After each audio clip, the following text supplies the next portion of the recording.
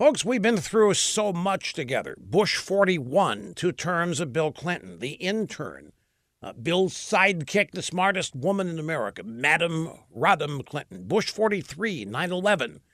We've had 2 terms of Barack Hussein O. and Michelle My Belle O.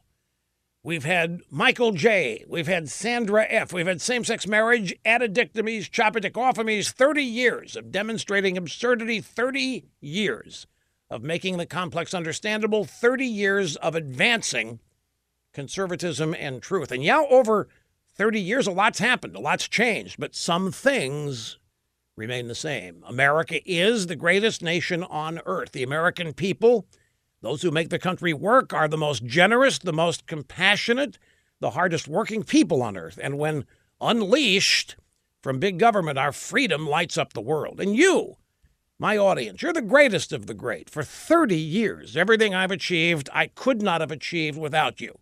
And I thank you from the bottom of my heart, as well as the highly overrated staff. You all mean everything to me.